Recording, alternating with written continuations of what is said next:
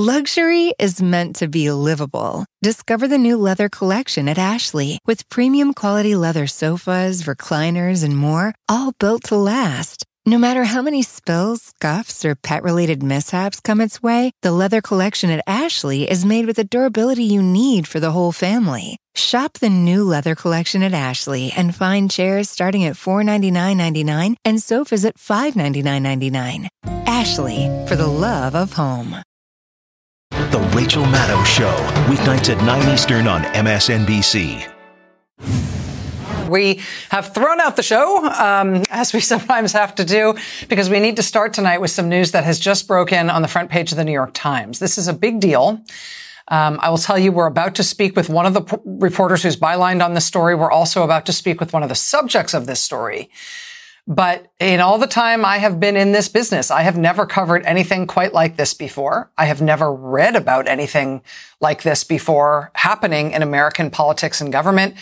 As far as we know, nothing like this has ever happened before. But the New York Times says tonight that it has, and the consequences remain to be seen. All right, let me spell this out.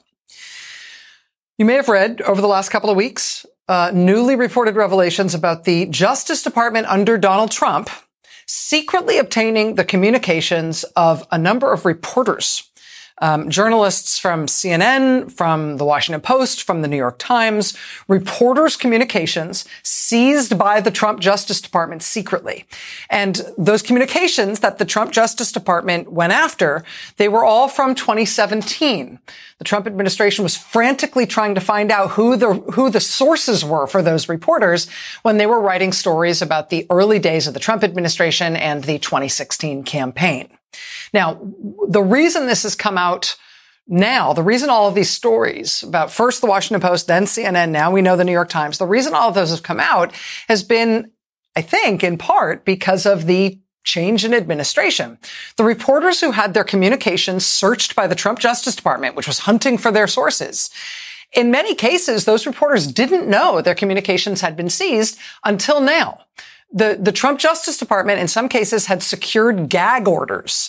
So the reporters couldn't be told that they were being targeted. Their news organizations couldn't be told. It couldn't be discussed.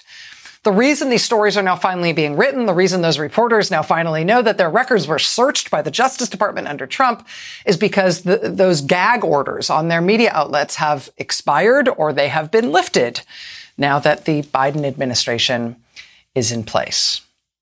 Well, those revelations about the Trump Justice Department going after reporters' sources, that prompted the Biden Justice Department just last week to announce that they will no longer seize reporters' communications in leak investigations. President Biden himself has weighed in on that, saying going after reporters in that way is simply wrong. And he did not want his Justice Department to do that. So that's sort of the context here in which tonight's story breaks. But just within the last hour, the New York Times has broken a whole new level of the story. And again, this is not just sort of a shocking revelation about the Trump Justice Department. This is something, as far as we can tell, that has never been done before in U.S. government and has profound implications for the separation of powers between the branches of government that we've got. This is the headline tonight in the New York Times. Hunting leaks. Trump officials focused on Democrats in Congress, meaning members of Congress who are Democrats. Quote, as the Justice Department investigated who was behind leaks of classified information early in the Trump administration, it took a highly unusual step. Prosecutors subpoenaed Apple, the company Apple, for data from the accounts of at least 2 Democratic members of Congress on the House Intelligence Committee and staffers and family members. One of those family members was a child, a minor.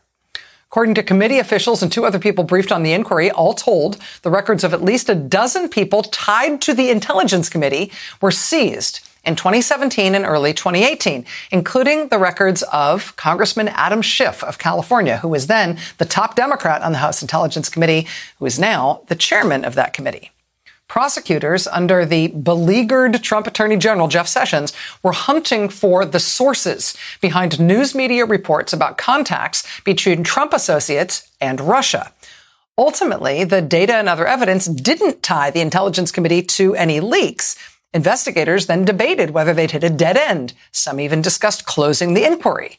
But following the departure of Jeff Sessions as Attorney General and the installation of William Barr as Trump's new Attorney General. Mr. Barr revived languishing leak investigations once he became Attorney General. According to 3 people with knowledge of his work, Barr moved a trusted prosecutor from New Jersey who had little relevant experience to the main Justice Department in Washington to work on the Congressman Schiff-related case and about a half dozen others. The zeal in the Trump administration's efforts to hunt leakers led to the extraordinary step of subpoenaing communications metadata from members of Congress. That is a nearly unheard of move outside of corruption investigations. While Justice Department leak investigations are fairly routine, current and former congressional officials familiar with this inquiry said they could not recall any instance in which the records of lawmakers had been seized as part of one. Moreover, just as it did in investigating news organizations, the Justice Department under President Trump secured a gag order on Apple, which expired this year. So lawmakers did not know they were being investigated until Apple was able to inform them of that fact last month. After the records provided no proof of leaks, prosecutors in the U.S. Attorney's Office in D.C. discussed ending that piece of their investigation, but William Barr's decision to bring in an outside prosecutor helped keep the case alive. There do not appear to have been similar grand jury subpoenas for records of members or staff of the Senate Intelligence Committee, just the House. A spokesman for Republicans in the House Intelligence Committee did not respond to a question about whether Republicans were issued subpoenas. The Justice Department has declined to tell Democrats on the committee whether any Republicans were investigated. David Laufman, a former Justice Department official who has worked on leak investigations, tells The Times tonight, quote, including family members and children strikes me as extremely aggressive. And then he says this, quote, in combination with former President Trump's unmistakable vendetta against Congressman Adam Schiff, it raises serious questions about whether the manner in which this investigation was conducted was influenced by political considerations rather than purely legal ones. I will also tell you that as part of this reporting tonight, the reporters at the Times tonight say that William Barr's perceived motivations here within the Justice Department came under scrutiny.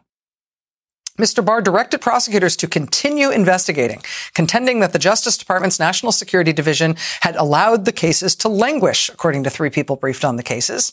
Some cases had nothing to do with leaks about Mr. Trump and involved sensitive national security information.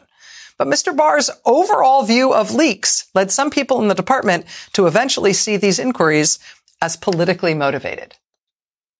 The Attorney General of the United States seen as politically motivated, seen within the Justice Department as politically motivated, as he used subpoena power to secretly obtain communications records for members of Congress, including members of the Intelligence Committee, who are allowed to see the most secret information that the U.S. government possesses. Joining us now is New York Times reporter Michael Schmidt. He is one of 4 reporters bylined on this breaking story. I should also note that Mr. Schmidt is one of the Times reporters who recently learned that his own records were also secretly seized by the Trump administration in a separate leak investigation. Michael Schmidt, thank you so much for joining us. I know it's really short notice. Thanks for having me.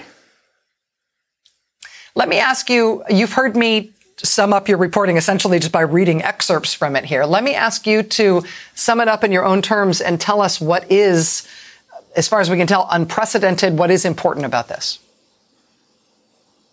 I think that the most important thing, or the biggest sort of one of the more fundamental problems with the entire episode, is that this is what Donald Trump wanted. And this is why legal experts and people on both sides of the aisle say that the President of the United States should not weigh in about criminal investigations. And he should not talk about using the Justice Department to target a rival. Because if the Justice Department does something, it is seen immediately through that lens. We look at this and we say, Adam Schiff, a constant target of Donald Trump, has his entire staff and one of the staff's children subpoenaed, has their information subpoenaed from Apple. This is exactly what the president said publicly and privately that he wanted. So now here we are today more than 6 months after Trump leaves office, finding out about this. And what is the first thing that comes to mind? This is what Trump wanted. This is what he said. And you have to remember, this happened in a period of time in early 2018 in which the Justice Department was under immense pressure from the president. Now, do we know that this exact move was done because of that? No. But we do know that in that period of time, the Attorney General and the Deputy Attorney General thought they could be fired at any moment. They were afraid that if they were fired, Robert Mueller would be removed. And they were also under fire, especially the Deputy Attorney General, Rod Rosenstein, from Republicans on Capitol Hill who wanted to impeach him. So it was in that period of time that this happened.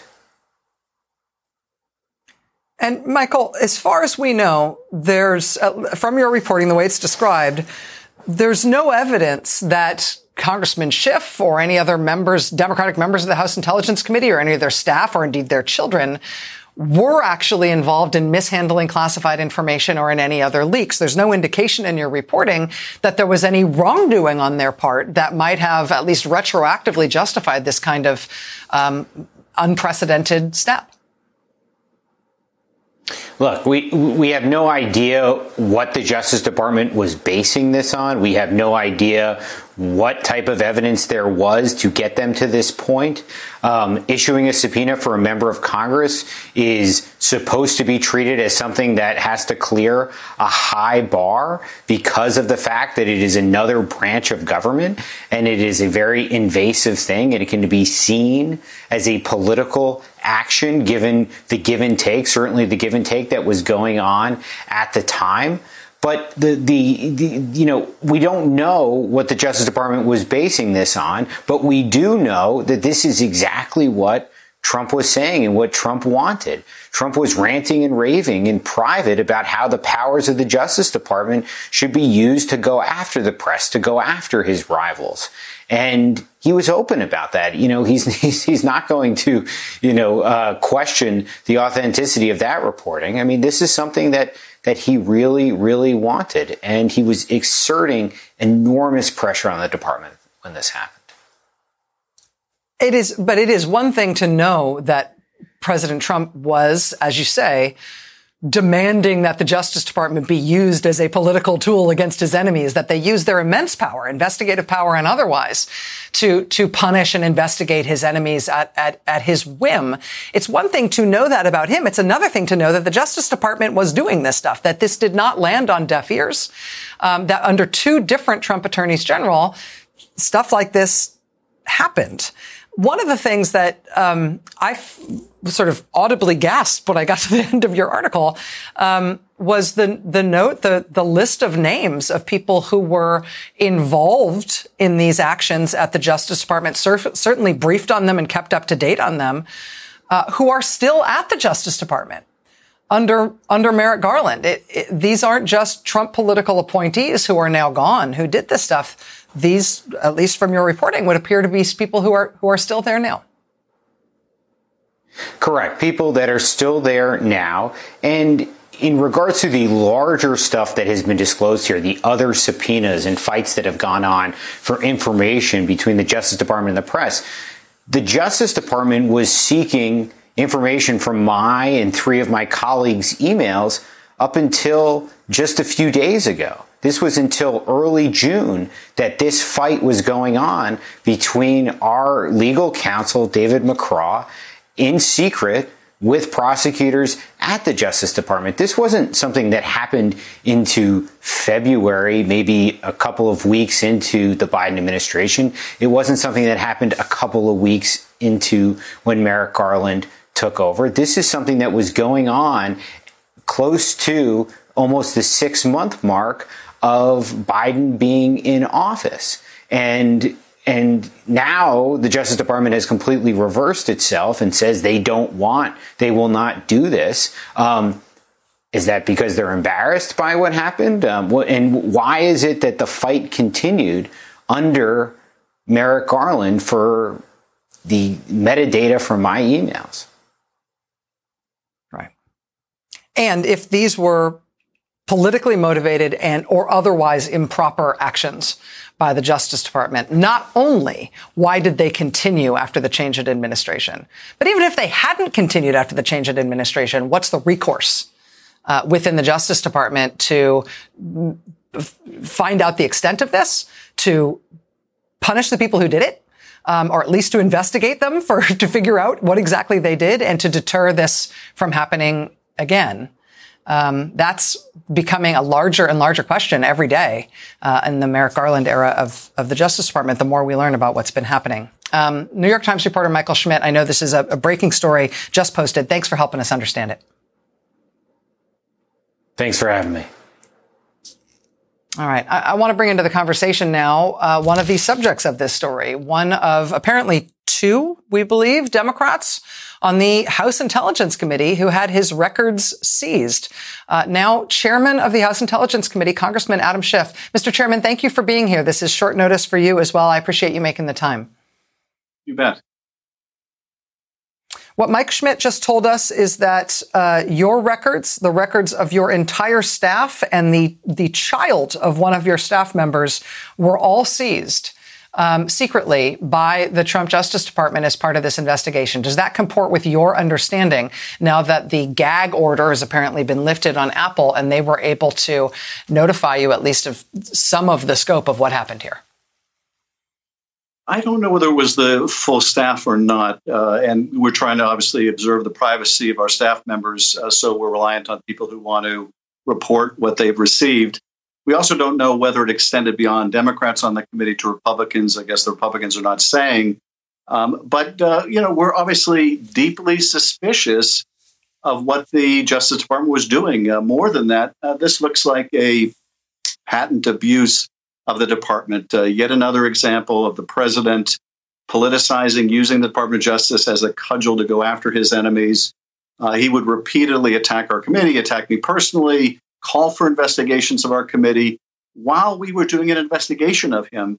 And apparently those pleas were met with a receptive audience at the very top level of the Justice Department, among Sessions and Bill Barr, even though there was no evidence to support a leak coming from our committee. And so, it's going to take a decade, I think, before the department recovers from this politicization. I spent almost 6 years with the department. I really venerate the department. And it's heartbreaking to see what he did to it and how difficult it is to rely now on the impartiality of the department, given this sordid 4-year history. You released a statement tonight, and you spoke at the Times as well, calling on the Inspector General, the independent Inspector General inside the Justice Department, to look into this, to investigate this essentially as potentially the weaponization of law enforcement for political purposes. Can you explain to our audience, to people who hear this as kind of an extension of what they've heard about going after reporters' records, who may not necessarily grasp why this is a big deal, why this is something that hasn't happened before? Why is it such a big deal? Why would it be an perhaps unprecedented, at least very unusual thing for a member of Congress to have records like this seized by a Justice Department?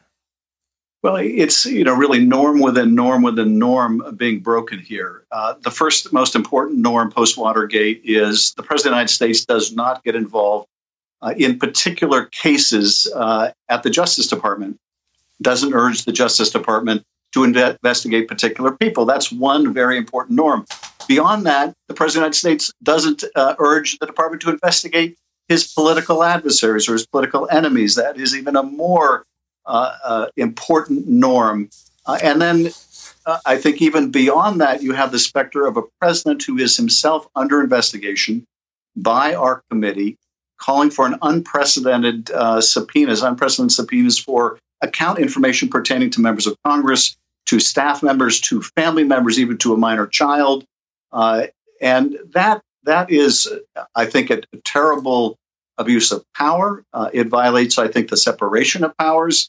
But it also makes the Department of Justice just a fully owned subsidiary of the president's personal legal interests and political interests.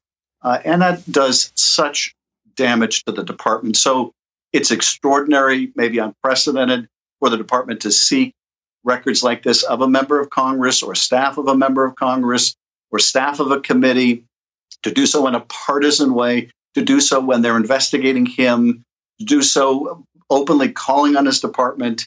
It's hard to express just how shocking an abuse of power this really is.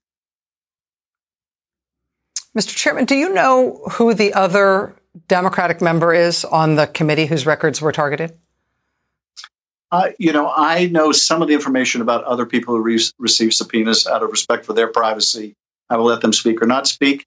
But the truth is, I don't know how broad these subpoenas were, except that I know they were extraordinarily broad. Went out to staff who weren't even related to the committee, who had no responsibilities on the committee. And in terms of how many members were affected, part of the difficulty in knowing for sure is a lot of people who got this notice from Apple thought it was spam. And we may learn more after the story. Now the story has come out about others who similarly got these notices as they go back and they check their old email to see whether they got a notice like this as well. So we may learn more. I would certainly like to know, and we've asked the Justice Department and they've not been forthcoming, whether this was just directed at Democrats or whether this was a committee-wide investigation. I wouldn't be surprised if this was a purely partisan investigation, really targeting one party. But there's a lot we still don't know, and I imagine we'll find out more. And, well, on that point, though, are you going to find out more? It would seem to me that Merrick Garland, as the new Attorney General, inherited not just the awesome responsibilities of being Attorney General of the United States, but a whole extra awesome responsibility that nobody's had to deal with since the era of Nixon and John Mitchell, perhaps, at the Justice Department, which is that there's all this stuff that happened in the Justice Department, including with the involvement of people who are still there. That is a profound departure from previous norms. In many cases, that is a profound and shocking violation of Justice Department policy. Everything from, intervention in criminal cases involving the president's friends to the way that reporters were apparently surveilled and now what you're describing here. In terms of getting to the bottom of this, do you expect Merrick Garland to publicly testify about this, to make Justice Department officials who were involved in this testify? Do you want Congress to exercise its oversight responsibilities here, or do you want this just handled quietly by the Inspector General on the IG's own terms? Well, look, I think Congress will certainly have a role here. And Merrick Garland will testify before different committees in Congress. I'm sure he will be asked about these actions by the department, actions in going after members of Congress with baseless subpoenas, actions in going after reporters the way that they have, the gag orders that were issued, but also, as you point out, the intervention of the Attorney General, apparently in this investigation involving our committee, but also to reduce the sentence of Roger Stone, someone committed of perjury, lying to cover up for the president. The dismissal of the case against Michael Flynn, another person convicted or pled guilty twice to lying to federal authorities. So I think that the Attorney General has an obligation to clean house, to essentially understand exactly what the department was doing over the last 4 years, make sure that there's accountability for those that were engaged in political and partisan investigations within the department. And, in terms of the oversight by Congress, I don't think I have a role in that, given that some of my records were apparently the subject of a subpoena. But I think other committees, as part of their oversight responsibilities, ought to ask the Attorney General and others. And I do think the department needs to do a wholesale review of the politicization of these cases over the last 4 years. Yeah, clean house, I think, is an appropriate term there. The Justice Department was used over the last 4 years in ways that can't just be left to sort of drift into the ether without us knowing the extent of it, and without it being corrected. If you'll forgive me saying so. Congressman Adam Schiff, the chairman of the House Intelligence Committee. Sir, thank you for joining us on short notice. I am sorry that this happened to you and to your staff and to their families in particular. I look forward to getting to the bottom of it as fast as we damn well can. Thank you, sir. Thank you. All right, we got much more to get to this very busy news night. Just astonishing. Stay with us.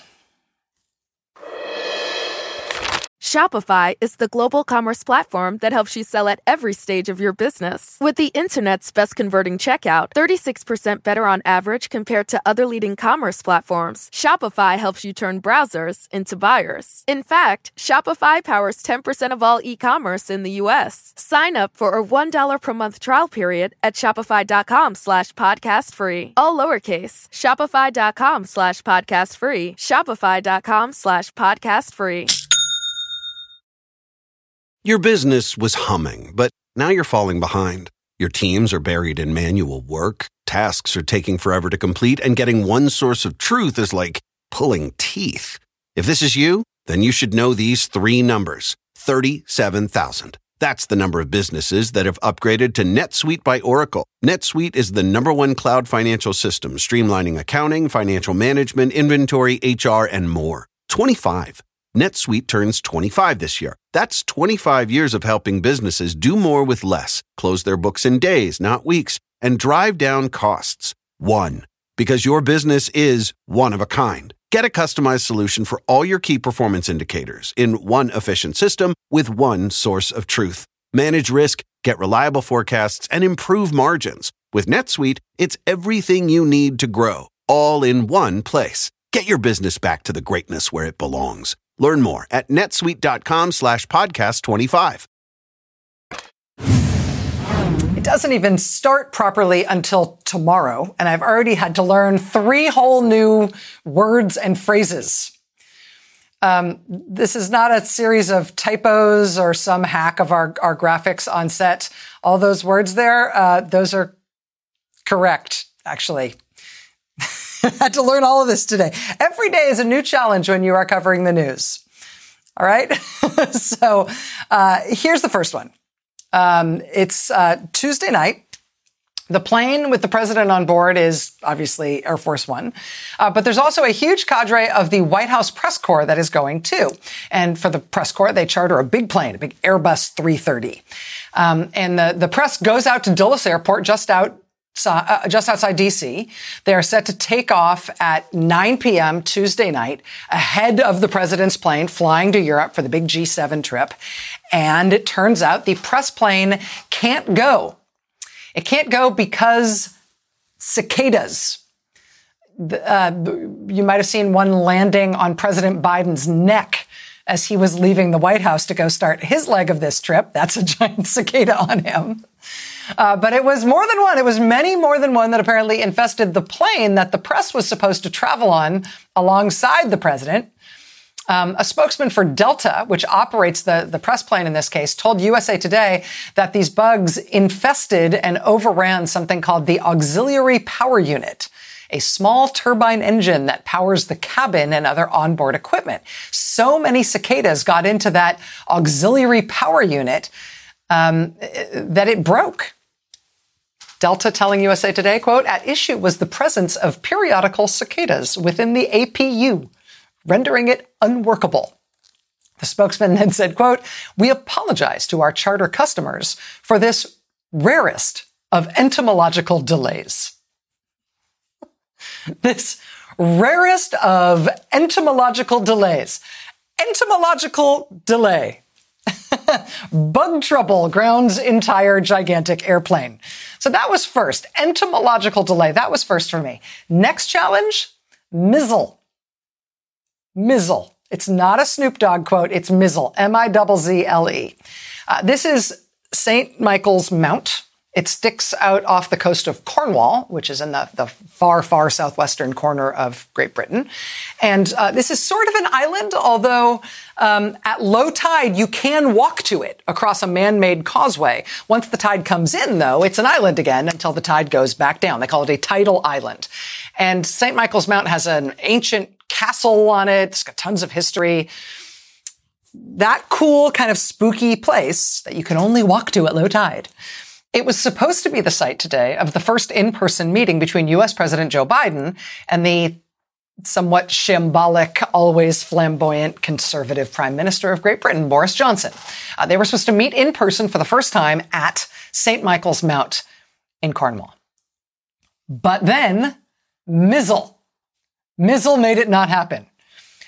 Whatever means they were going to use to convey President Biden and Prime Minister Johnson and all their entourages out onto this tidal island and its fancy castle for their meeting, those means of conveyance were grounded. They could not travel because of what they call in Cornwall, mizzle, a combination of mist and drizzle.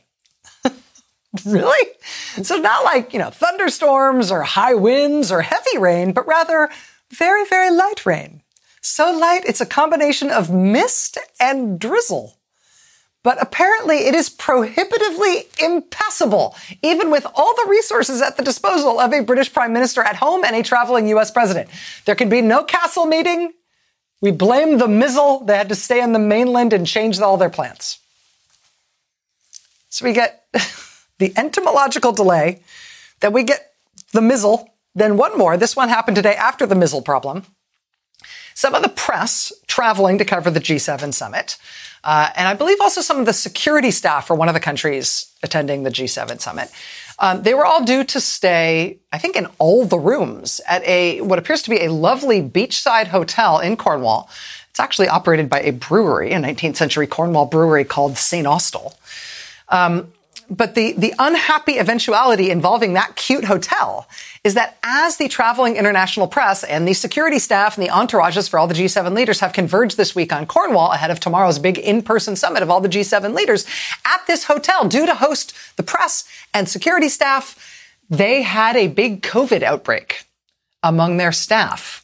And they had to shut down at the very last minute. They first shut their restaurant and bar. They then shut all the rest of the public spaces at the hotel. But then today they had to shut all of their guest rooms as well. They had to close down the hotel entirely because of a COVID outbreak. They had to oust all of their guests. And it's not like there's lots of other rooms around to book because, hey, the G7 is happening right around there. Everything's booked. So first it's the entomological delay with the bugs eating the engine, infesting the engine for the flight out there. 6.5 hour delay while the reporters wait for a new plane. Then it's mizzle, grounding and diverting President Biden for his first bilateral meeting with the British Prime Minister. Now it's a COVID outbreak, shutting the hotel at the summit. And what is the name of the hotel that was shut for the COVID outbreak at the summit? The name of the hotel is... You tell me. That's not a typo. First word, P-E-D-N. Second word, O-L-V-A. I think it's Penolva? But after entomological delays and mizzle and now it feels like an elaborate joke to prove that saying about America and Great Britain being two countries divided by a common language. But the G7 itself kicks off in earnest tomorrow. Plagues be damned. Leaders from the U.S., Great Britain, Canada, France, Germany, Italy, and Japan. For all the bugs and viruses and freak weather they are already contending with, we can be fairly sure that this year's G7 will end up being less of a fiasco than last year's. They hold the G7 once a year. Presidents and prime ministers, all these big influential countries all get together in person. Last year, it was America's turn to host it. We were supposed to host it. And do you remember what happened last year? Do you remember what Trump did when the U.S. was supposed to host the G7? Do you remember how that went? My people looked at 12 sites, all good, but some were 2 hours from an airport, some were 4 hours from, they were so far away. Some didn't allow this or they didn't allow that. With Doral, we have a series of magnificent buildings. We call them bungalows. They each hold from 50 to 70 very luxurious rooms with magnificent views. We have incredible conference rooms, incredible restaurants. It's like such a natural. With Doral, he decided that if it was the turn of the United States of America to host the G7 summit, the best place in America, really the only place in the whole country that would be suited to do that would be his own hotel in Florida.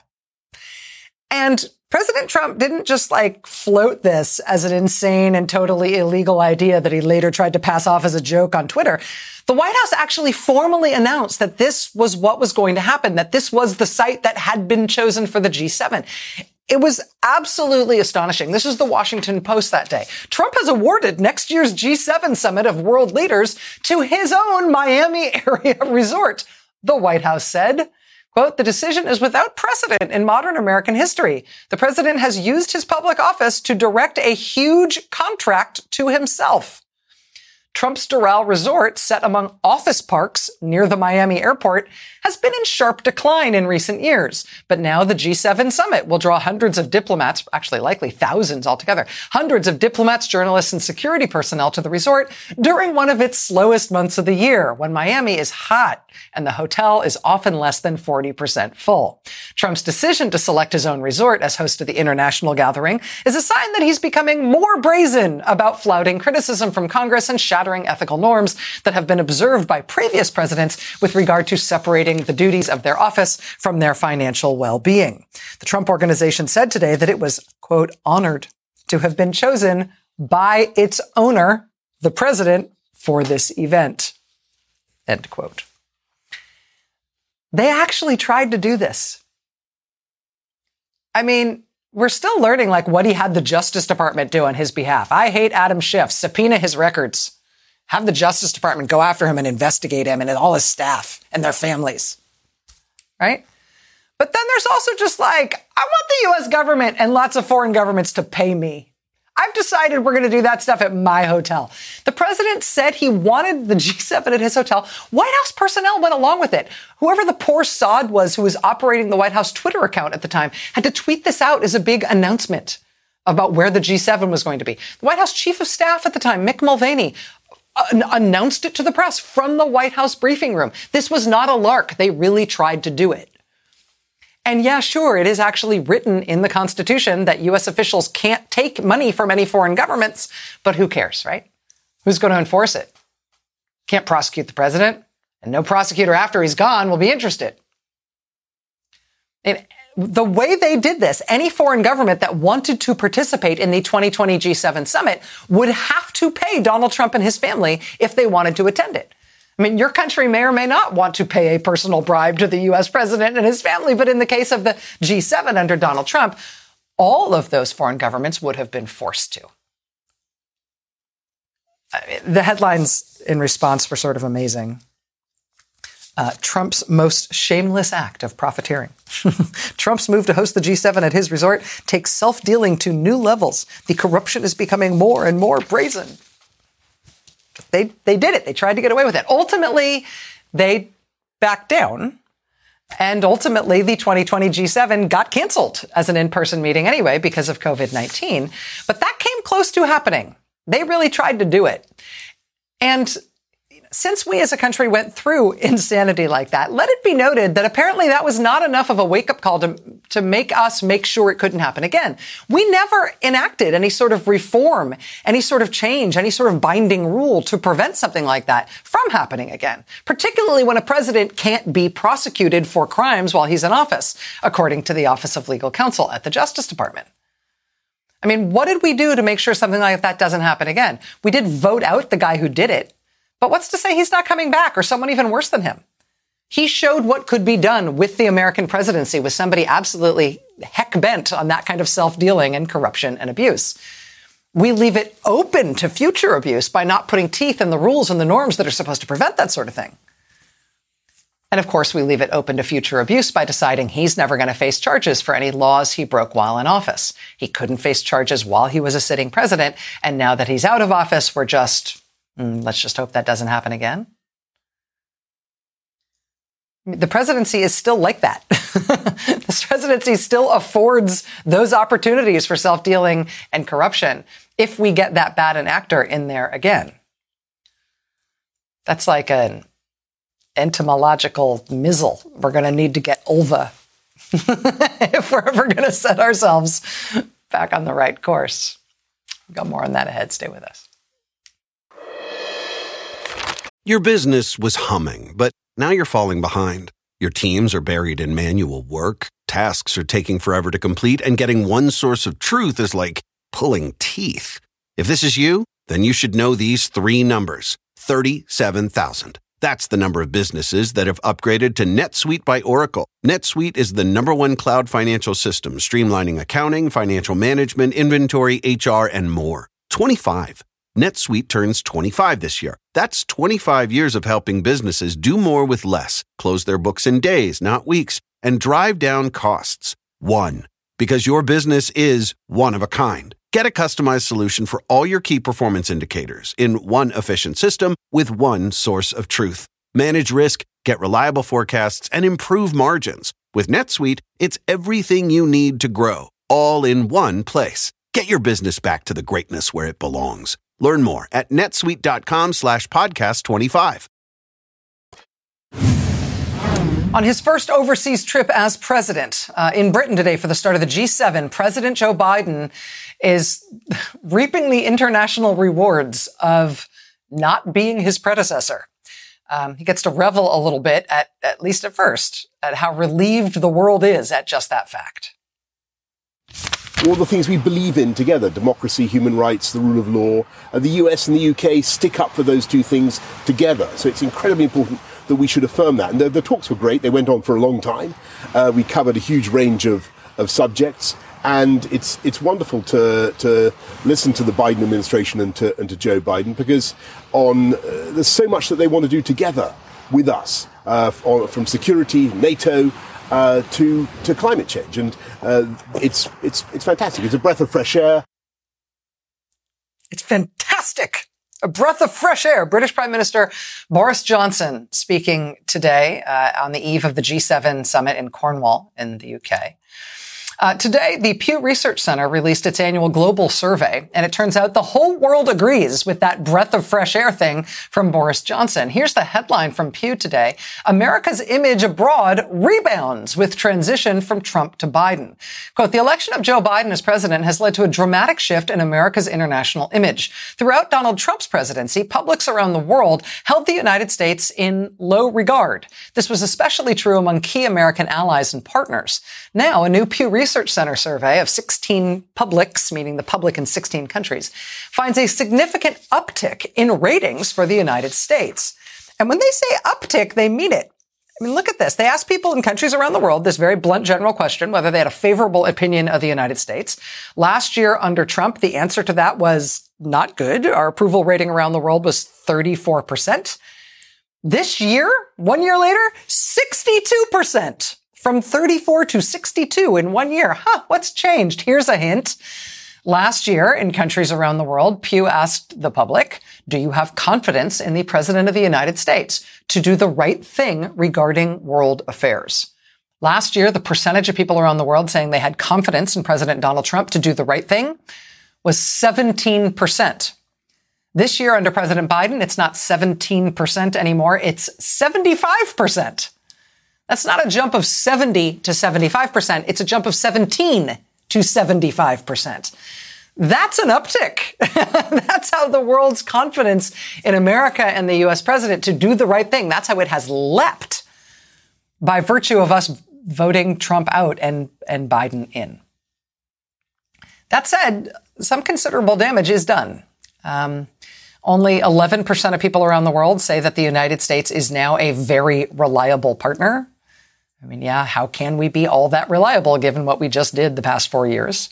A majority of people around the world, 57%, say democracy in the United States, quote, used to be a good example, but we haven't been a good example in recent years. President Biden abroad is, obviously benefiting from the contrast with his predecessor. But the aftermath of his predecessor is also posing ongoing challenges. As Biden tries to stand up the United States as, once again, an example to the world, he keeps saying, he's made it this touchstone of his presidency, that the United States is a beacon for the possibility and promise of democracy against rising authoritarianism and dictatorships around the world. To credibly make that case abroad, the home front challenges left in the United States in the aftermath of our previous president are an increasingly pressing thing. one that I think as a country we're not sure whether the Biden administration is up to dealing with or not. Clearly, they'd rather look forward, but the past has a way of holding on. We've just learned tonight, interestingly, that Attorney General Merrick Garland has scheduled a public speech for tomorrow, an announcement about, quote, voting rights and the concrete steps the department is taking to secure the fundamental right to vote for all Americans. Concrete steps, you say? The Justice Department under Merrick Garland has thus far taken no visible concrete steps to defend voting rights, even as every Republican-led state across the country has moved to roll back voting rights. As the former president continues to insist that the presidential election was somehow stolen from him and therefore voting must be restricted. We'll see what Attorney General Garland says about that tomorrow. We'll see what he has to say, if anything, about this very disturbing report in the New York Times tonight that the Justice Department, including some officials who are still there, were involved in obtaining communications records secretly for sitting members of Congress. We'll see if Attorney General Garland has any sort of follow-up on the warning sent by his department a few weeks ago. The warning that the sham audit, the sham recount of the presidential election result in Arizona was violating federal law in terms of mishandling ballots, mishandling elections equipment. That Arizona event, that Arizona potential crime scene, has now hosted Republican state legislators from Pennsylvania, Nevada, Alaska, Colorado, Georgia, and Virginia, with more states to come, because Republicans want to do this sort of thing. They want to try to effectively decertify the presidential election results in all of those states, or at least delegitimize those results with an eye toward pressing to decertify the results. They're trying to do it anywhere they can get their hands on the ballots and the voting machines. So Attorney General Garland announcing some sort of speech and announcement tomorrow. We'll see if he says anything about enforcing the federal laws that are supposed to block that sort of mischief that we are seeing now in Arizona that the Republican Party wants to take nationwide. On tomorrow night's show, we will have the gobsmacking story of a nonpartisan, experienced, effective local elections official who was just run out of his job by this braying mob on the political right that's increasingly going after even low-level, nonpartisan officials who won't go along with Republicans' efforts to undo and overturn election results to benefit Donald Trump. So there's these huge international stakes in terms of standing up for democracy in the world, right? President Biden saying that the role of America right now is to show that democracy performs for its people, that democracies can get stuff done. Democracies will show up the tyrannies and autocracies competing with us, so the future of the world is free and self-determined. Couldn't be larger stakes. That's what the new U.S. president is selling today out there in the mizzle at the G7 in Cornwall, saying America is back, and the world is saying, yeah, we sure hope so. But the home front is wobbly in terms of whether we are successfully fighting off our own rapidly consolidating authoritarian movement inside our own politics, and whether we are establishing the necessary deterrents for would-be authoritarian leaders here who have proven pretty good at grabbing the reins in our own country. When we heard today that President Biden and British Prime Minister Boris Johnson would be signing a new Atlantic Charter, renewing and updating a commitment our countries made to each other as free nations in 1941, as Hitler rose and FDR and Churchill wanted to shore up the alliance of the free world against him and against fascism and against authoritarianism. When we learned that Biden and Johnson would be signing this new Atlantic Compact today, we called NBC presidential historian Michael Beschloss to get his take on where these two leaders are at right now with this update of that compact compared with FDR and Churchill fighting fascism 80 years ago. Mr. Beschloss's answer was not at all what I expected, and it kind of curled my hair. Joining us now is the great Michael Beschloss, NBC News presidential historian. Michael, thank you so much for being with us tonight. Hi, Rachel. I didn't mean to curl your hair. You did. You freaked me out a little bit talking about both the parallels and the contrast that you see between what FDR and Churchill were doing 80 years ago and what happened today. Well, a couple of moments in history, our democracy has been almost taken away. That happened in the 1860s. There was a Southern insurrection. That happened in 1940 when Americans had to decide whether we'd stand up to Hitler and Mussolini and the Japanese to make sure that we in freedom survived. The Cold War, especially a moment like 1960, when John Kennedy became president, he said, "We are in an hour of maximum danger that our system may not survive." We have lived, you and I and all of us watching, for 4 years through Donald Trump. Our democracy was almost taken away, but here we are. He's gone. The danger remains. You were talking about the fact that the Russians and Chinese would love nothing better than to chase democracy out of our country. They're uncomfortable with it. But the worst thing, just as you were saying, Rachel, is that we have at the same time what we didn't have in 1940 or 1960, and that is a danger to democracy from within. Another insurrection like January 6th, maybe another attempted coup d'etat, or worse, just as you've been saying, we're seeing these state legislatures stealing voting rights from people in state after state. We are in danger of American elections for the presidency and other offices being something like the elections for Mussolini, which he won with about 90%. NBC News presidential historian Michael Beschloss. I have been thinking about history all day, and in starker terms, the more I have heard from you today. Thank you for being so clear. Thank you for joining us tonight, sir. Thank you, Rachel, as always. All right. We'll be right back. Stay with us.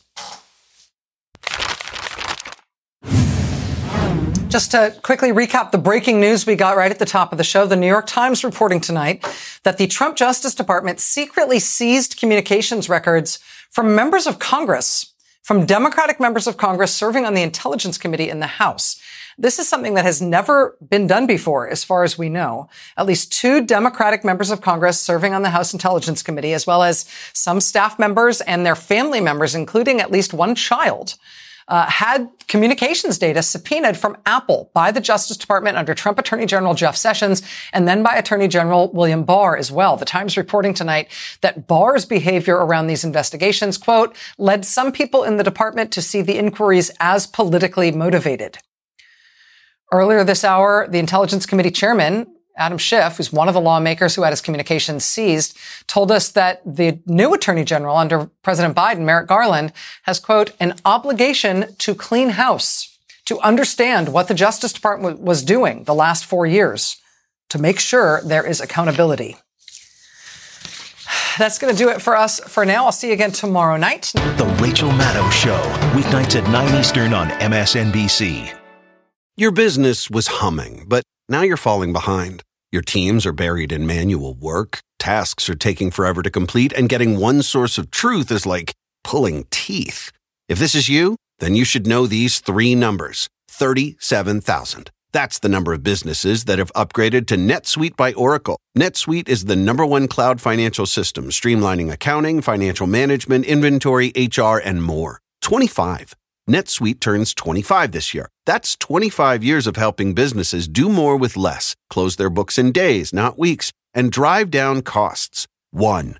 Because your business is one of a kind. Get a customized solution for all your key performance indicators in one efficient system with one source of truth. Manage risk, get reliable forecasts, and improve margins. With NetSuite, it's everything you need to grow, all in one place. Get your business back to the greatness where it belongs. Learn more at netsuite.com/podcast25.